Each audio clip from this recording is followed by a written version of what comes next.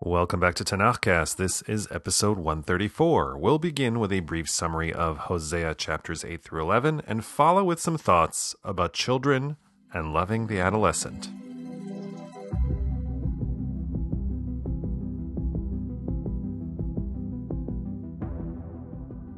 Hosea is not just interested in buying any of the crap that Ephraim is peddling. Chapter 8 begins with, quote, "Israel cries out to me, 'Oh my God, we are devoted to you.' But Hosea knows better. Quote, 'Israel rejects what is good, an enemy shall pursue him.' And it all comes down to idolatry again. But the thing is, on top of that, Ephraim's conceit that they can work this system until it breaks down, sin terribly, patch it, work it again, lather, rinse, repeat. But again, Hosea is not buying it. I think Marshal of the Royal Air Force, Sir Arthur Bomber Harris, quoted it best. They sowed the wind, and now they are going to reap the whirlwind. Chapter 9 continues in this vein. No alliance with Egypt or Assyria will avert the disaster. Quote, "They have been as grievously corrupt as in the days of Gibeah. They will remember their iniquity. He will punish their sins." And if you remember that infamous incident where the Benjaminite men of Gibeah gang rape a Levite's concubine, it ended with a genocidal civil war of 10 tribes against Benjamin, with the latter nearly wiped out. Quote, "Ephraim is stricken, their stalk is withered, they can produce no fruit. Even if they do bear children, I will slay their cherished offspring." Oh, damn! Chapter 10 picks up on the withered vine metaphor and brings in some more. My fave, quote, "Samaria's monarchy is vanishing like foam upon the water." But the message is still the same. Israel is doomed because of her wickedness, and it's not for lack of trying on God's part. Quote, "I fell in love with Israel when he was still a child, and I've called him my son ever since Egypt. Thus they were called, but they went their own way. They sacrificed to Baalim and offer to carved images. I have pampered Ephraim, taking them in my arms, but they have ignored my healing care." But there is still hope. A parent still loves his child, even though his child is a venal jerk. Quote, "I have had the change of heart. All my tenderness is stirred. I will not act on my wrath, will not turn to destroy Ephraim, for I am God, not man, the Holy One in your midst. I will not come in fury." And on that hopeful note, here endeth the lesson.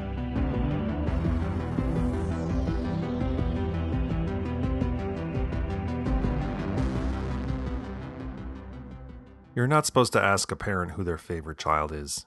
My kids ask me that question all the time. They have theories about who their mother loves most as well, but I'll tell them that I have a favorite age and stage for children. I think most parents do. Some prefer newborns. Some prefer babies when they hit that 2-month mark, when they start to smile and make sounds. Some go for toddlers. Some even relish the terrible twos. I could go on. Each distinct phase has its fans, its base, its hardcore adherents, and I could dig into my notes from graduate school on child and adolescent development and work in some Piaget and Erikson and Maslow, but nah. What I'm more interested in is exploring how the Tanakh categorizes rollicking youngsters. Generally, the Tanakh is not interested in psychosocial development of children. They're not interested really in the emotional life of adults, actually. We have no indication, for example, what Avraham feels when he's leading his son Yitzchak up to the mountaintop, nor do we get a sense of what Yitzchak feels when his father hoists him up onto the altar to sacrifice him. One would be hard-pressed to find really any significant column inches dedicated to any child in the Tanakh. When we do read about them, the story often focuses on the terrible decisions they make. Dumbass. Yosef in Genesis 37 and 38 clearly didn't endear himself to his brothers with his antics. He ended up at the bottom of a dry well and eventually sold into slavery. In 2 Kings chapter 2, a gang of young rapscallions poke fun at the receding hairline of the prophet Elisha. Elisha summons a she-bear who tears the boys limb from limb.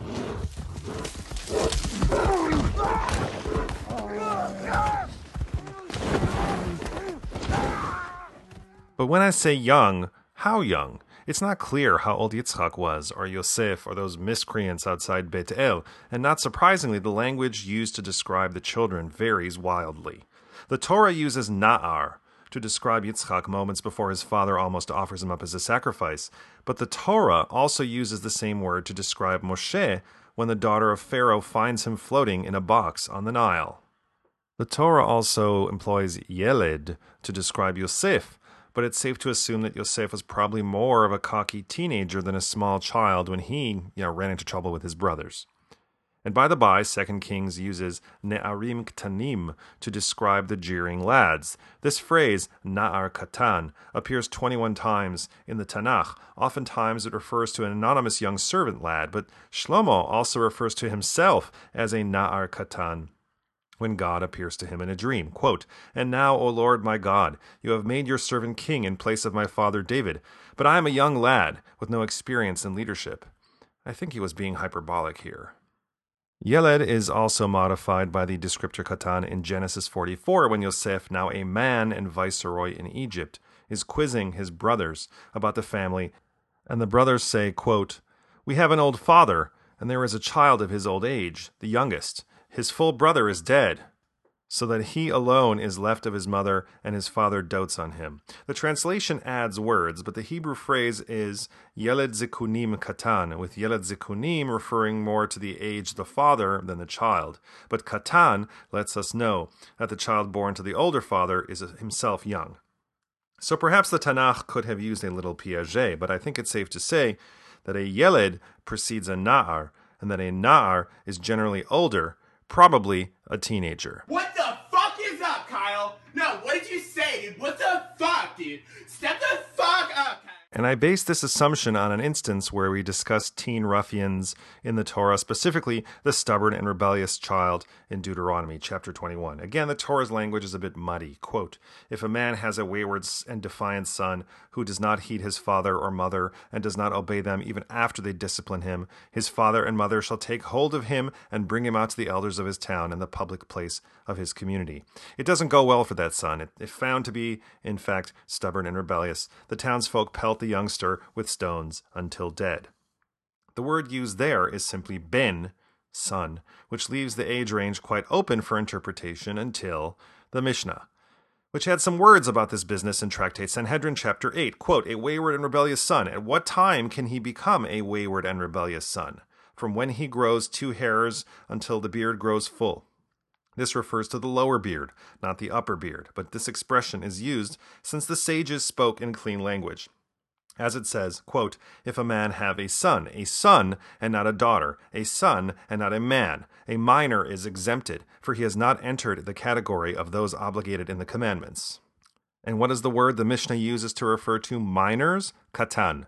So a Yeled is out, and so is a Na'ar Katan. So when we hear Na'ar, we're on solid ground to assume that we're talking about teenagers. What the fuck is up, Kyle? No, what did you say, dude? What the fuck, dude? Step the fuck up, Kyle. G. Stanley Hall's landmark 1904 work, Adolescence, Its Psychology and Its Relations to Physiology, Anthropology, Sociology, Sex, Crime, Religion, and Education, was the first to address the Sturm und Drang of adolescence, as well as adolescent preoccupation with attention-seeking, risky behavior, criminality, sex, and alcohol. He also correctly highlighted the tendency of adolescents toward depression, relational aggression, and increased susceptibility to negative messaging from the mass media. However, since 1904, social scientists and researchers have challenged many of Hall's assumptions about sexuality, human development, and religious orientation, as well as his assumption that adolescence is a universal stage of human development. Puberty is universal to humans, but adolescence and adulthood